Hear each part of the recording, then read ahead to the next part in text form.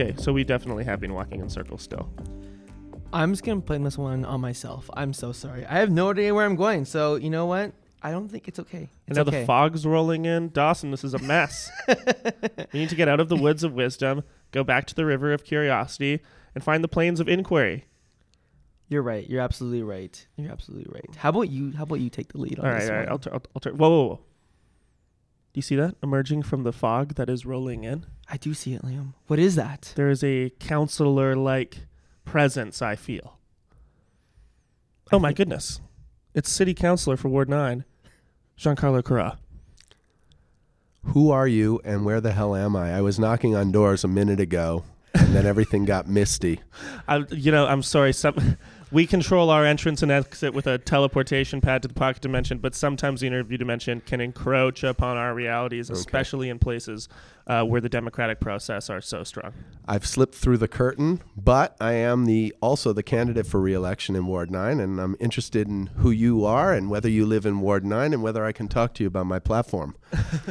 I certainly live near Ward 9, near enough that we can talk about it. And our listeners who follow us around like an ethereal presence here in the interview dimension would love to hear about your platform, about your campaign. I am Liam Hunter. I'm the president of the State Student Association, joined by Dawson Thomas, my fellow journeyer, adventurer.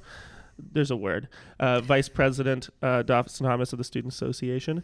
Glad to see you here. Thanks for taking time out of your journeys through the pocket dimension here. Am I actually taking time out, or am I going to go back to the exact instant I left? It's undetermined how time passes within the. Well, we'll deal with that later. Let's talk about important things. We may be on Narnia rules. Okay. We're going to start with a little bit of student stuff, moving to city issues, close out with some reconciliation.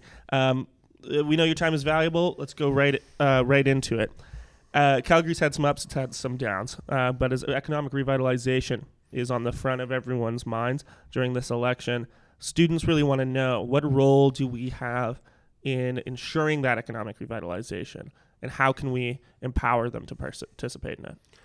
Well, in my 11 years on council, students have played a massive role in shaping the future of our city to the better. And if I can be so bold as to suggest that in the 10 years prior to that, when I was a student, I played a pretty major role in terms of engaging with community and doing my research out of the University of Calgary in the communities of East Calgary, talking about what a better world looked like.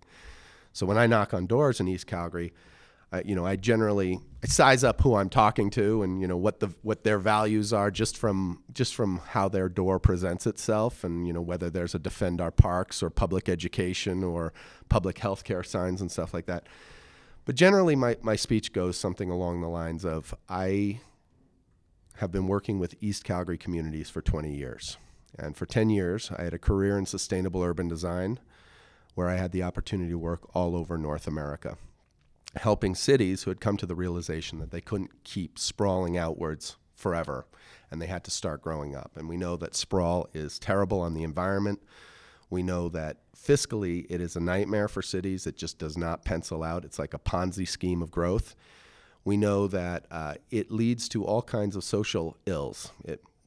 Sprawling cities are polarized by income, by background. There are social isolation issues. Car dependency leads to all kinds of public health vectors that are negative. And, you cannot support a diversifying economy within a sprawl economy. It is its own economy. And in a place like Calgary, it's dovetailed spectacularly well with our oil and gas economy.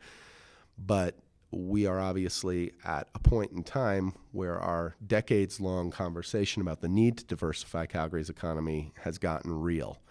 And this is the time to do it. And for the last 20 years, I've been doing that work. And so I saw what cities across North America were doing. I was right at the forefront of that work. I had the opportunity to plug into an amazing team of high-end consultants who are at the forefront of that work.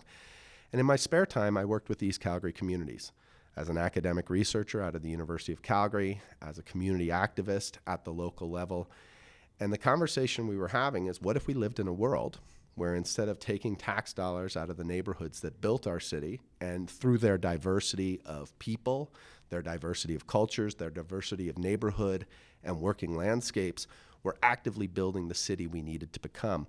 What if instead of sucking taxes out of there and subsidizing sprawl, we were actually historically reinvesting taxes into those communities. What would we spend that money on? What would our values be? How would we nurture the diversity of those neighborhoods, in terms of physical growth, in terms of cultural growth, in terms of economic diversification, and all of those things?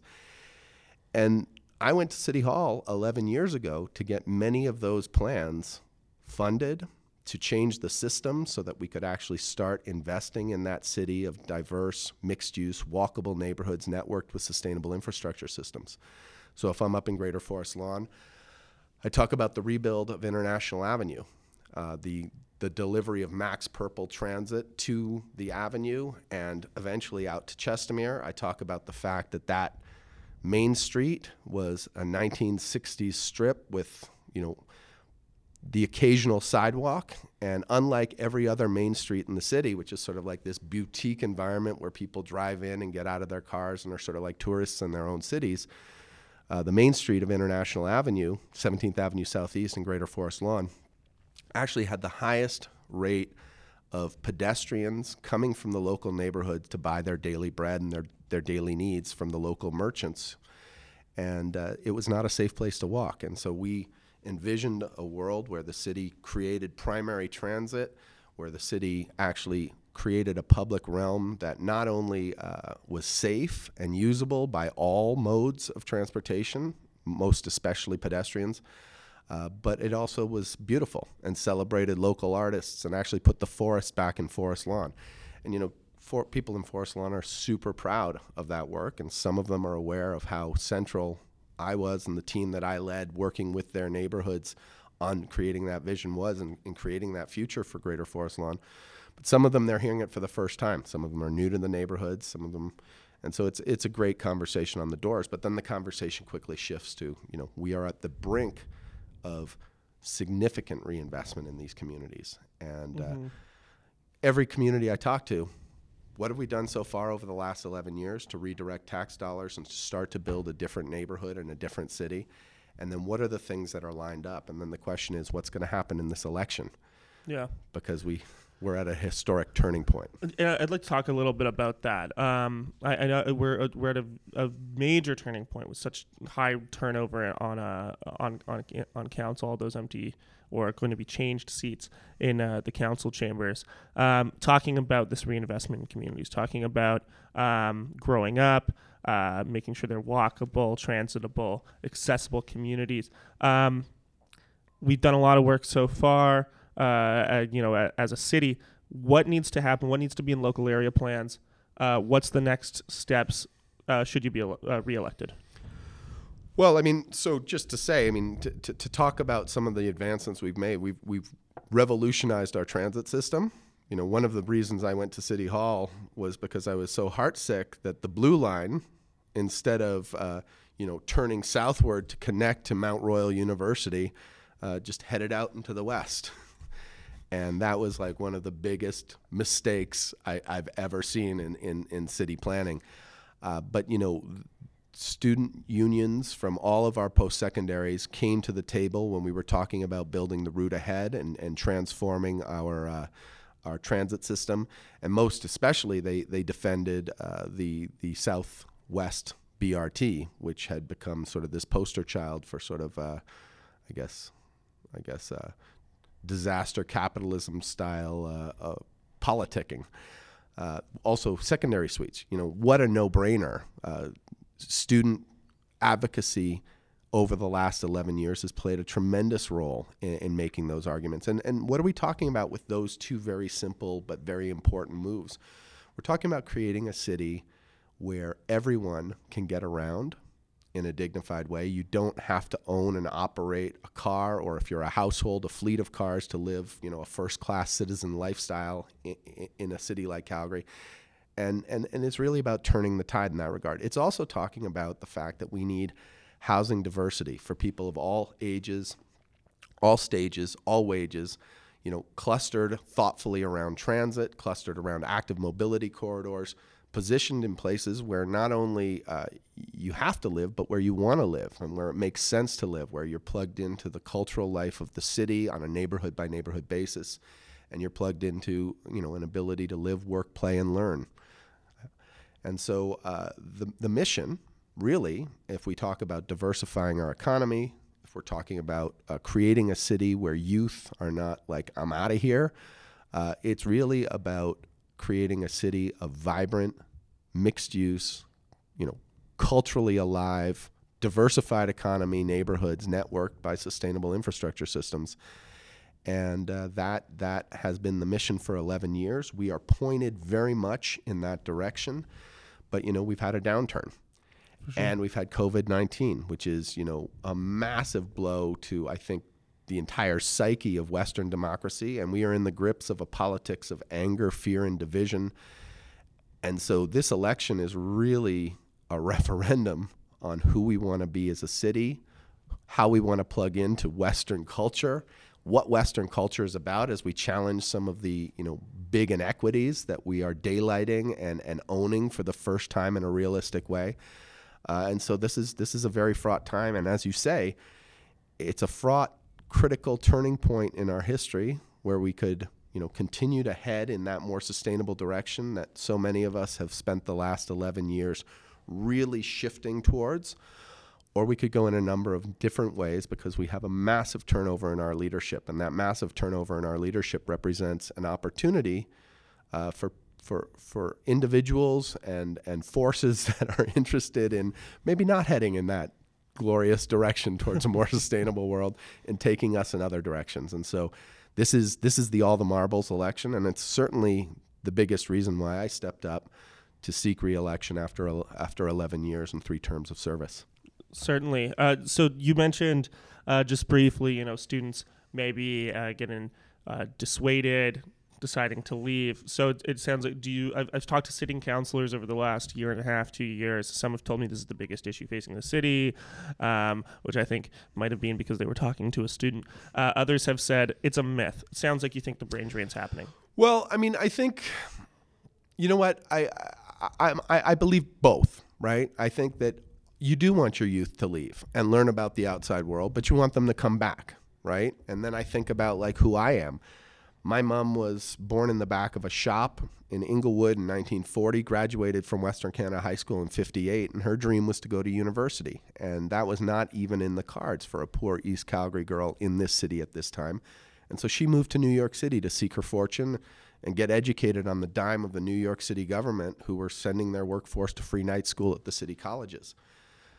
I did the reverse of what my mom did. I came back here after graduating high school in New York City to go to the University of Calgary because, the University of Calgary was a school that I could afford to go to. It was an awesome school, and this was an awesome place to live. I'd spent my summers hiking and camping in the Canadian Rockies, and I wanted to learn to ski. And so I felt like I was coming to the country. And then I found myself, the countryside. Like I felt I was going to live this like rural existence as a post-second. Yeah.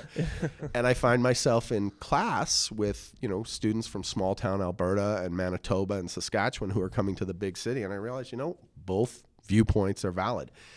And so, I do think that we are a city at a critical mass. We are an engine of the province and the nation's economy and culture.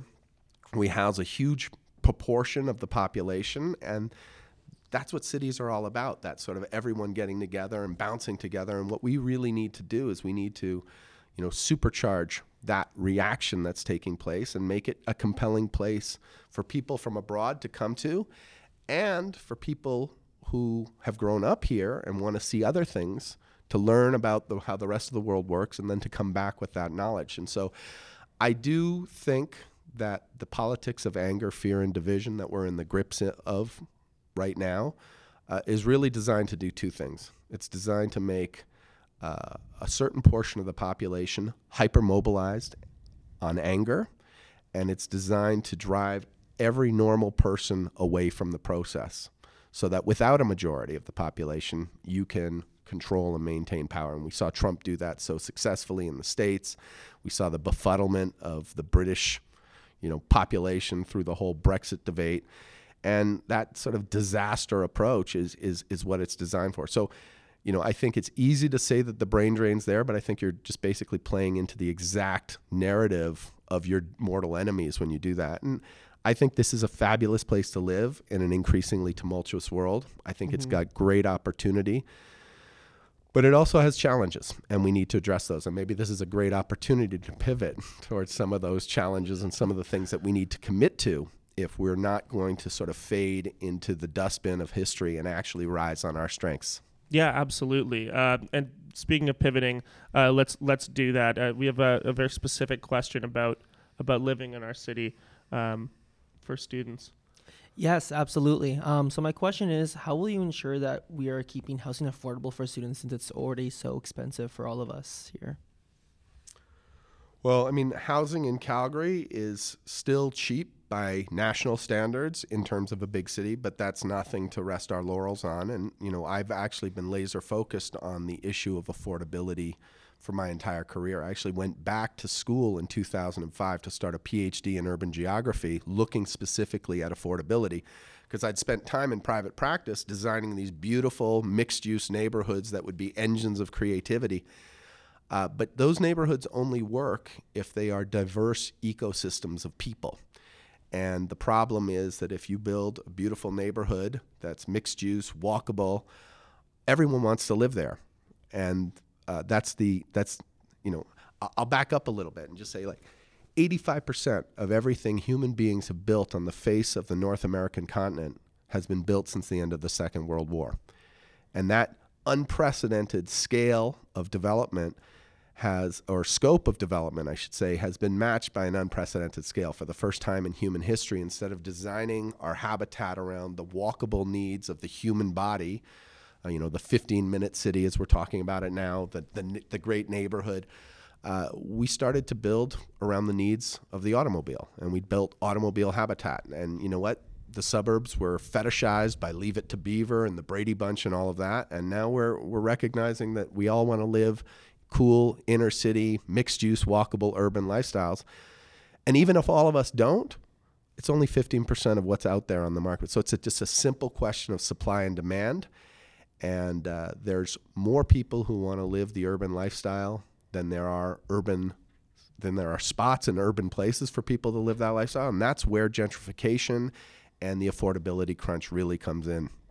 You can live way out in the burbs. You can't move around out there as affordably because it's hard to live from a transit perspective. So the solution is really to build the transit-oriented city, to make sure that every transit node is a dense, robust mini downtown that has a maximum amount of supply, and then in terms of to just have that happen throughout the city.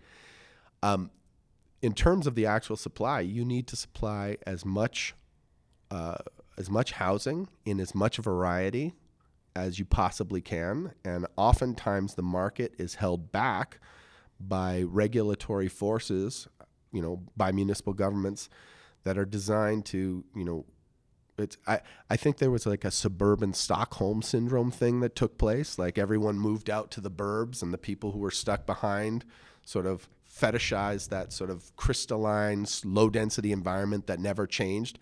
And a lot of the regulations that we piled on over the last several decades were attempts to create suburban conditions within the inner city rather than that vibrant change environment. So we have to dismantle the regulations that prevent the supply of market housing.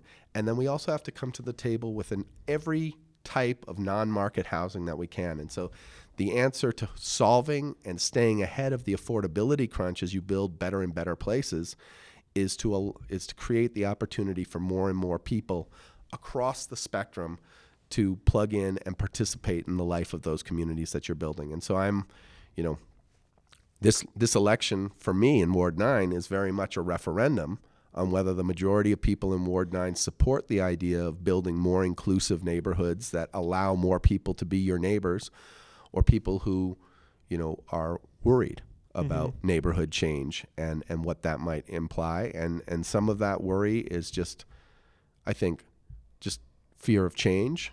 And some of it is more problematically fear of others. Yeah.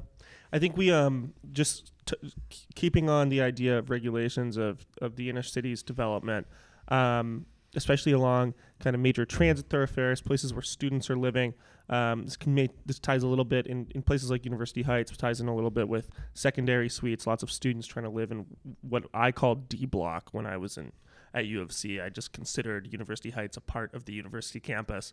I might be using the wrong term, but guaranteed covenant land, is that what it is? Where you can't develop anything. I think places like Briar Hill as well. Yeah, so I mean, now we're going to get real nerdy in terms of like municipal regulations, but before municipal governments had the legal right to zone land. So, the single biggest power your municipal government has, it's to tell someone what they can and can't do on that person's private property. And that law, that legal framework exists, and it sort of grew up, in the United States at the end of the 1920s into the 1930s, and then it just blanketed the entire world and actually presaged the ability to build suburbia. But that's a whole nother story. The ability of municipal governments to tell people what they can and can't do has existed since around the 1930s as part of the legal framework of the landscape of North America and the core power base of municipal governments. Before that, there were earlier types of regulation, and the restrictive covenant that you're referring to is how de facto zoning took place in a legal framework outside of the reach of municipal governments. And so what happened when zoning came in is that I think the assumption was that these legal covenants were just basically dated things that no longer existed or were no longer relevant. And for the most part, they have faded into the dustbin of history. In some neighborhoods that are fighting change and are fighting becoming, the D block that they should be adjacent to things like the University of Calgary, they've discovered these ancient artifacts, and they're sort of viewed as like these relics from the heritage gods to help them fight the forces of change, and we had the same thing happen like in the community of Inglewood. We discovered that the airport vicinity protection area, a provincial law which basically didn't allow you to develop Inglewood, existed, and the people who don't want Inglewood to change sort of viewed this as like this gift from the heritage gods that they could sort of lean on. Same thing with these restrictive covenants. There are communities that are like, holy smokes, we've got this whole legal framework that has nothing to do with the city and has nothing to do with the conversations that the city has about zoning. Zoning is set up to build a better world, and whether you do a good job with it or not, that's the basis. These things are designed to make sure nothing changes, and they are being used by some communities as the legal tools that they are, and they exist in the court system apart from municipal government. And so municipal government can say what it says and does what it does, but the people who want to fight change have this whole other tool that they can work on. And some of the people who are running in this election are running under the belief that the city should abandon its, the preeminence of zoning and its power and its ability to exercise a conversation and enforce a conversation about what a better world would look like, and just respect these other legal covenants. And some of us believe instead we should find ways for them to actively fade into the dustbin of history as opposed to passively fade as they have been doing until recently. Wonderful. Thanks for that answer. We are going to shift now into broader city issues, kind of more standard fare. Though I loved the conversation, I think I could talk about niche zoning issues. Because you're a nerd, man. Forever, yeah. It's because you're a nerd. Big time. We're going to ask some pretty standard questions you've definitely gotten before. I'm going to hand all three of these to Dawson for kind of broader city issues. Bring Absolutely. it, Dawson. All right. So first question, what is your stance on the Green Line? My stance is that the Green Line is the backbone of Calgary's best future. And it's been something that I've been fighting for. It's, if you look at what we did on International Avenue, establishing the MAC system really came out of student-based advocacy coming out of the University of Calgary and working with local neighborhoods. At the same time that the International Avenue Design Initiative was making that argument for primary transit in those communities, the Inglewood Design Initiative, where I was the president of the community association, was making the argument that we had to completely rewrite the relationship between the community of Inglewood and the rest of the city. And if you actually look at neighborhood protest movements, and some of them are, I think, distasteful sort of arguments that we should, codify in municipal law restrictive covenants so neighborhoods can't change and other people can't live amongst us. Other arguments were better. Other neighborhood protest arguments were better. And, the community of Inglewood was slated for demolition in the 1960 plan. Freeways, culvertization of the river, heavy industry were going to wipe that neighborhood out of existence. That neighborhood that in 2014 was declared the best neighborhood in Canada and is celebrated for its heritage character and its role as an economic engine and a cultural engine that birthed the city of Calgary. 1960, Inglewood was going to be wiped off the face of the planet, and the neighborhood rose up and fought against that and had enough political capacity and capital to successfully take that fight. And we had our own Jane Jacobs and a guy named Jack Long who led the fight and said every man is a planner. We would now say every person is a planner, but the idea that people should be deeply involved in conversations regarding the future of their communities. The first thing that neighborhood protest movements do is that they define who they are, what their community is. The evolution, when they level up, is they start talking about what they want their relationship to be with the rest of the city. And so through the Inglewood Design Initiative, we made very strong arguments about who we were, where we came from, where we were at, and where we wanted to go. And where we wanted to go was we wanted to forge much better relationships with the rest of the city. And now whether it was to maintain and enhance the ecological relationship of the rivers, Mokinstis right there, and as it flows out into the wilderness and comes through our community, whether it was active mode connectivity through pedestrian bridges and enhancements of the bridges and stuff like that we've delivered over the last 11 years, or whether it was the freeways that were going to wipe out Inglewood were designed because we were envisioning a downtown much like the one we built, minus the downturn in oil and gas and the vacancies. But the expectation was that everyone would be getting into and out of that downtown in a single occupancy vehicle. There was, in fact, actually plans to build a freeway called the Eastern Penetrator that would inseminate the downtown with cars on a daily basis, and then drain them. And that was, if you think about it, fundamentally just a bad relationship between the downtown and the rest of the city and its surrounding neighborhoods. And unlike most places in North America, actually you can do a Google search, a Google Maps search, and look at any city of 1 million people in North America. And what you're going to see is you're going to see clover leaves right next to the central business district. Mm-hmm. And those clover leaves sit on what used to be neighborhoods like Inglewood. And so most of those amazing, downtown adjacent, mixed use, mixed income neighborhoods that were engines of culture and commerce and economic were wiped out. And so we said we need to commit to a transit future, transit-oriented development future for our city. And I was sent to City Hall by these East Calgary neighborhoods to really make that happen. And the Green Line is, as I said, the backbone of that system. And I'm fiercely proud that we've been able to bootstrap the largest infrastructure project in the history of the city into existence. It's now locked. It's happening. I'm super proud that we developed that unbelievably complex program through an unprecedented consultation with citizens and students and every stakeholder. And every step of the way, does the Green Line look like what I thought it was going to look like when we started talking about it and started seeking funding for it, 9 years ago? No, but it looks like what it needs to look like because we've done the work. And so I am massively proud. I'm super excited.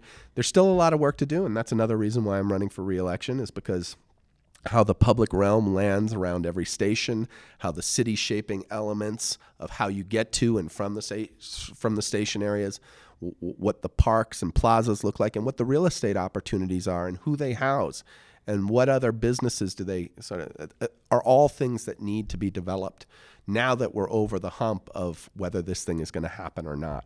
So yeah, I will concede that my colleague Shane Keating is the papa of the Green Line, but I'm gonna take the tag that I'm its cool uncle.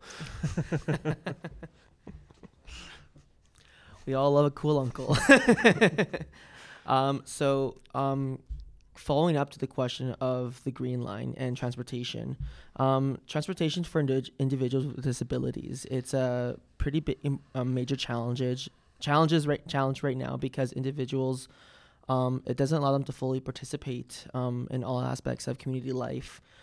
What actions will you be taking to improve the availability of accessible public transit? Well, I mean, we have Access Calgary. We have significantly improved the ability of Access Calgary to respond to the needs of people who need that service. And we need to fund that more. But what we also have to do is we have to understand that there's sort of a reckoning to be had.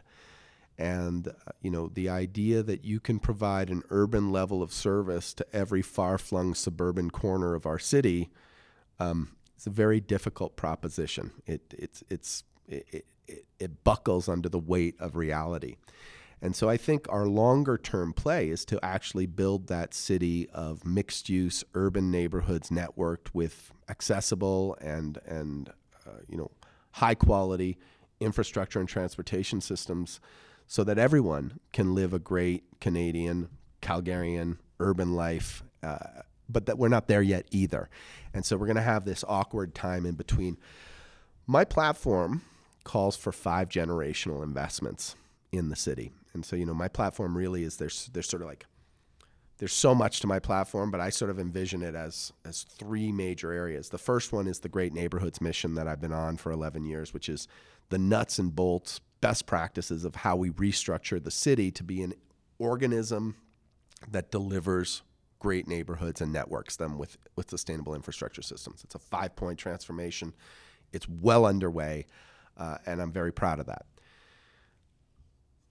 I'm running for the first time in 11 years, I'm not running under the banner of Great Neighborhoods. Great neighborhoods make a great city. I'm running under the banner of Rise Together. And Rise Together is really driven by 3 value statements. Number 1, given that we have to choose to rise, we have to make sure that it is with it and for everyone. And so anti-racism, equity is a core value. Climate action is a core explicit value. And democracy and dialogue, the understanding that we're not going to become the city we need to become unless we have a government that is working well and for us and with us, and we have to stop basically electing people who don't believe in government to govern us, are the 3 value statements. But then there's 5 budget items, because I believe that a city's values are not so much seen in their policy statements as they're seen in their budget. And after 7 years of grinding what was a fairly lean and efficient municipal government benchmarked against cities across North America, through the downturn, we have become leaner and meaner and, more tightly wound in terms of how efficient we are. And we've done that largely protecting frontline services. And we've taken those savings and we've started to invest in the city we need to become. But if you have an incoming council that thinks that they are going to find more savings and use those savings to deliver, the city we need to become, they're dreaming. We have cut to the bone. Now it's time to start building up muscle. And I'm calling for 5 dedicated funds that will appear as line items on our tax bill, so that every time a tax bill is paid to the city of Calgary, you get your services that you pay for, but you're also contributing cents on the dollar to 5 areas: downtown revitalization, transit-oriented development in Main Street, so we can create that polycentric city. But then specifically to your question, the idea that we need an accessibility, a livable streets, and a 5A network fund. we have to make sure that everything from snow and ice control for people who, are basically their journey through their neighborhood ends at the end of the block because the intersection is an ice-choked morass that no one can get through.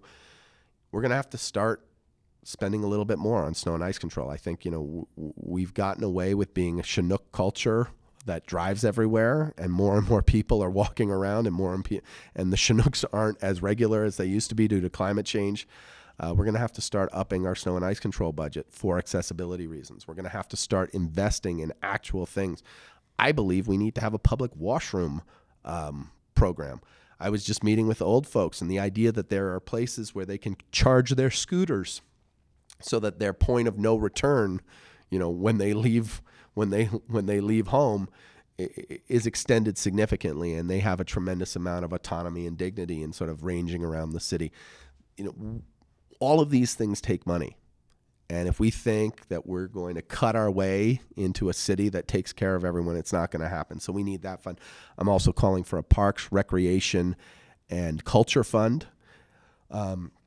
We have an amazing world-class park system, and our operating budget to keep it alive is literally life support. Like it's on an induced coma, and we need to up that and build more, especially to celebrate.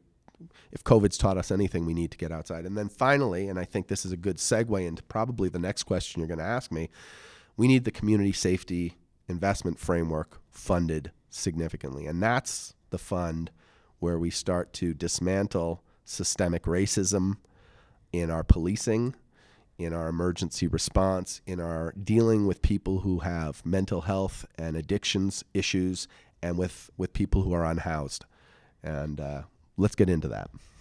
Yeah, that's that wasn't our next question, but I'll certainly be moving it up here. Okay. Let's dig a little deeper into that. How do you see the future of kind of criminal justice reform in Calgary? How we help our most vulnerable populations? We'll touch upon this a little more specifically when we talk about reconciliation. We're going to talk a little more specifically about our Indigenous populations, but more broadly now. How do you see that fund being reworked, or these budget items kind of being reassessed? What do you see in the future? Oh, I've got a lot to say on this. I mean, I'll just start with my own personal journey, right? So I came to municipal government from a professional city building perspective. And you think about cities as a sort of collision and a dialogue between people and place. And I was definitely the expert on the place side of that equation. The last 6 years, I have been the chair of Community and Protective Services, which is the frontline city-serving batch of services. And I've gotten much more involved in the people side of things. And my own journey in terms of, going from understanding as an educated person what systemic racism means to understanding what it means for my neighbors who don't look like me, and our need to sort of significantly address that if we're going to deliver on the promise of Canadian pluralism and rise together. It started with the supercharging of our Calgary Urban Aboriginal Action Committee, which was this, moribund committee that we'd always staff with people, citizens would step up and say, I want to be on that, and be like, okay, I don't know what you guys talk about, but, thanks for doing the work. And all of a sudden the calls for the TRC came out, right? The Truth and Reconciliation Commission delivered its 94 calls to action. And that invigorated our COAC committee like you wouldn't believe. Like, all of a sudden, the question was, there's 94 things that Canadians need to do to address the genocide in our past, to acknowledge the genocide in our past, and to start redressing these historical wrongs. And of those 94 calls to action, COAC produced a report called White Goose Flying, which is really the city, any municipal government, but specifically our municipal government's responsibility to address that. And that was a game changer for me. And then, things like banning conversion therapy and the lead up to that. I did work with, an amazing team of people in the not-for-profit sector and in my office on gender equity and diversity, which is, and we established the Social Wellbeing Advisory Committee that brought, all of our groups like COWAC and our seniors friendly and our youth advisory committees and our mental health people and into a room where they could talk together and hopefully start telling city council, but you can't do that. You got to do this instead, right? And so all of these things were emerging, and the ban of conversion therapy was significant, not just because of banning conversion therapy, but because we undertook in the age of COVID-19 a 3-day public hearing into whether we should do it or not.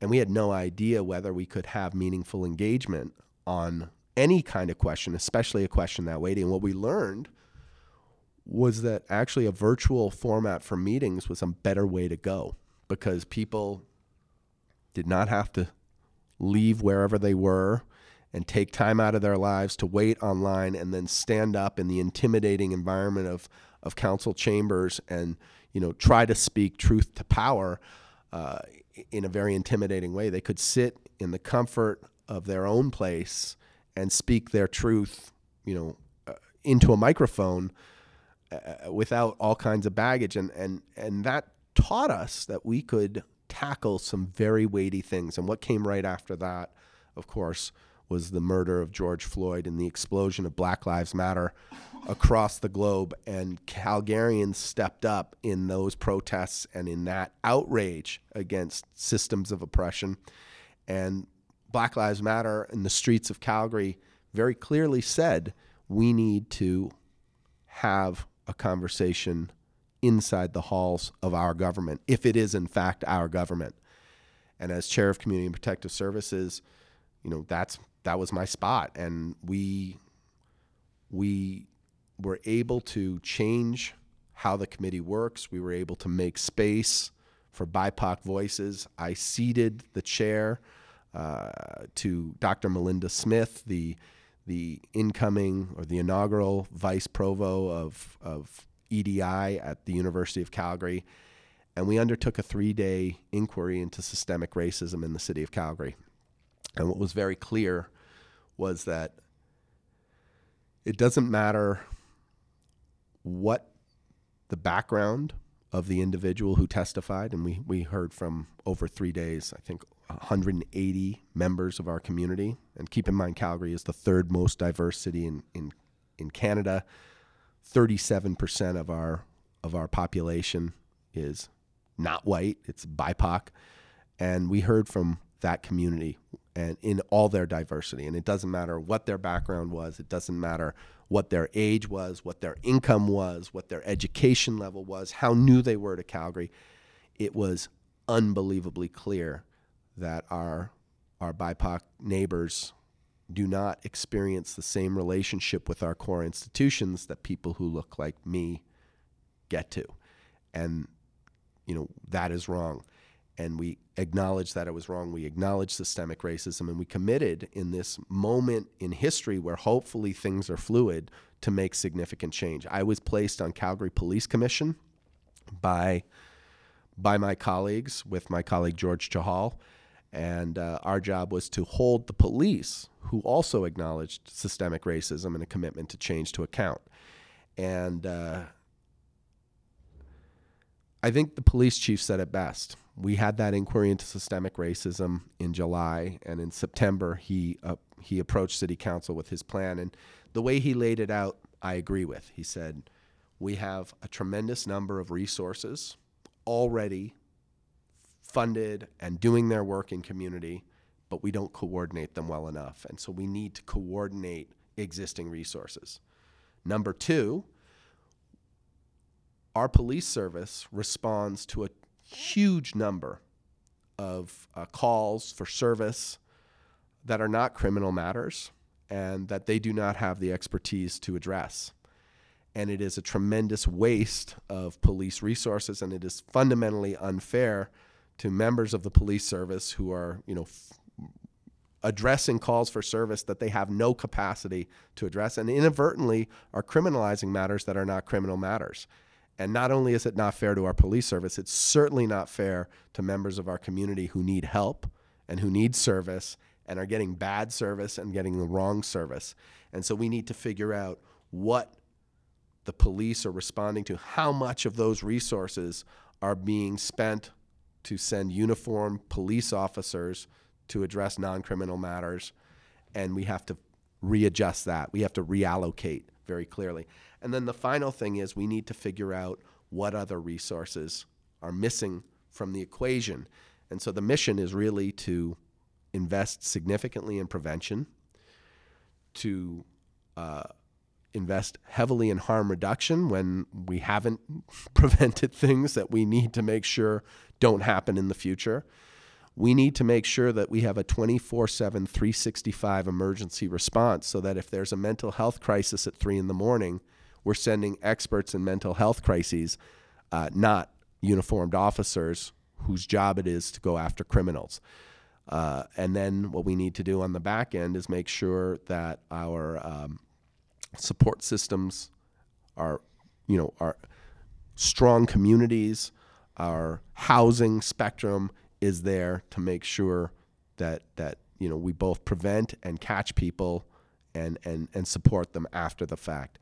And that is the single biggest thing that we need to address. And the Community Safety Investment Framework Fund is the clearinghouse for paying for that, and it's the framework environment where we build that new system. And one of the core reasons why I'm running for re-election is to make sure we land that well. And, if you want to be a little bit competitive, there's going to be a race amongst municipalities across North America to see whether and how well they can deliver that call for a better world.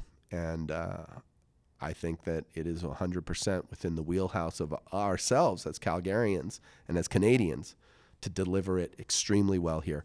Having said that, it's contested. And depending on who we elect, that beautiful world that we are steering towards and that we are, moving towards could never come. Could be very different. Yeah. Yeah. Certainly one of the biggest issues that I hear from my peers is whether or not we're going to start treating mental health and addictions like public health issues as opposed to criminal ones. So I'm very proud of everything that the city of Calgary has done over the last 10 years. We have a three-legged stool of housing, poverty reduction, and mental health and addictions. And now we need to fund it. We need to stop talking. We need to live our values, not in our policy, but in our budget. And that's what the Community Safety Investment Framework Fund is all about. Phenomenal. One last kind of city issue. It's certainly one that is being talked about quite a bit. It's one that I know you have spoken on quite a lot. So we won't discuss this for too long. But knowing your expertise within building communities, the guidebook. Brief statement on that.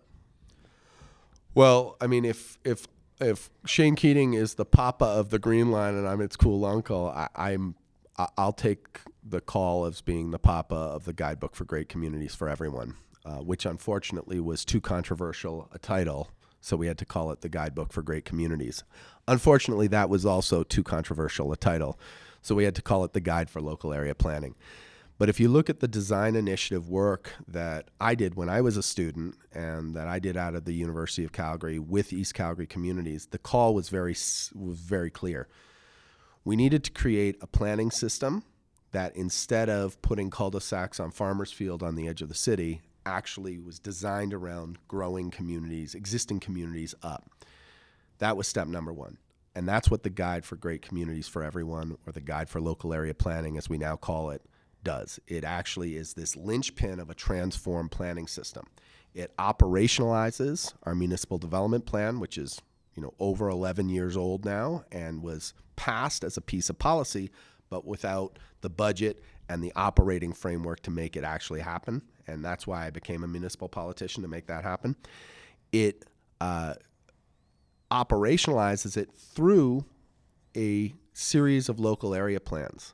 Like, I strongly believe in what Jack Long and Jane Jacobs and everyone taught us, that every person is a planner, and the future of our communities needs to be something that we're deeply involved and invested in, and we have to have great conversations, and then we have to put great plans in place. Where have we come from? Where are we at? Where do we want to go? And the job of a city is to engage its communities in those conversations and choose great plans that make dollars and cents, that make social sense, that make environmental sense. And the local area planning exercises that are going to roll out throughout the entire city are going to make that happen. Two other even more policy wonky things is the local area planning processes also indicate where we spend our tax dollars. Now that we're not subsidizing sprawl, we're actually investing them in the existing community. So green line, parks, active mode mobilities, recreation centers, all of these things, where, how many, where do they go, how do we make them work? All of these things are answered, and the funding starts flowing through the local area planning exercise. And then just the final thing, to get extremely sort of planning nerdish, because I know you love that, there are two solitudes in our planning system. There is policy, which is what we say we want our city to become. And then there's land use, which is the actual power of a municipal government to tell privately owned land what it can and can't do on that privately owned land. Those two things don't touch each other. In fact, our current land use bylaw, 1P 2007, was developed in 2000, was passed into law in 2007 as this backwards-looking risk management exercise done by one branch of our municipal planning department to lock in what was on the ground today in a risk management exercise. 2 years later, a different branch of our municipal planning government, our government planners, passed our municipal development plan, which said, we've got to become a city that grows up rather than sprawls out. And so we have a land use bylaw, which is our power, and a municipal development plan, which is our aspirations, looking in two different directions. And so for years, those things never touched. Now they're working against each other. And what the Guide for Local Area Planning does is it creates the chassis of a new land use bylaw that for the first time ever takes our aspirations for what we want our city to be and the legal right of our city to affect those things, and it interweaves them. It hasn't interwoven them yet. We have to develop that land use bylaw, but if you look at the urban form categories that are the toolbox for building a great neighborhood, the tools, the actual Lego bricks of what a great neighborhood looks like, the land use bylaw will be that if we're successful in continuing to move the ship in this more sustainable direction. I feel like I didn't answer one component of your question because I got very deep into the weeds of this, but I will say that the Guide for Local Area Planning, all of that is something that any community that understands that change is inevitable has to, in good faith, engage in.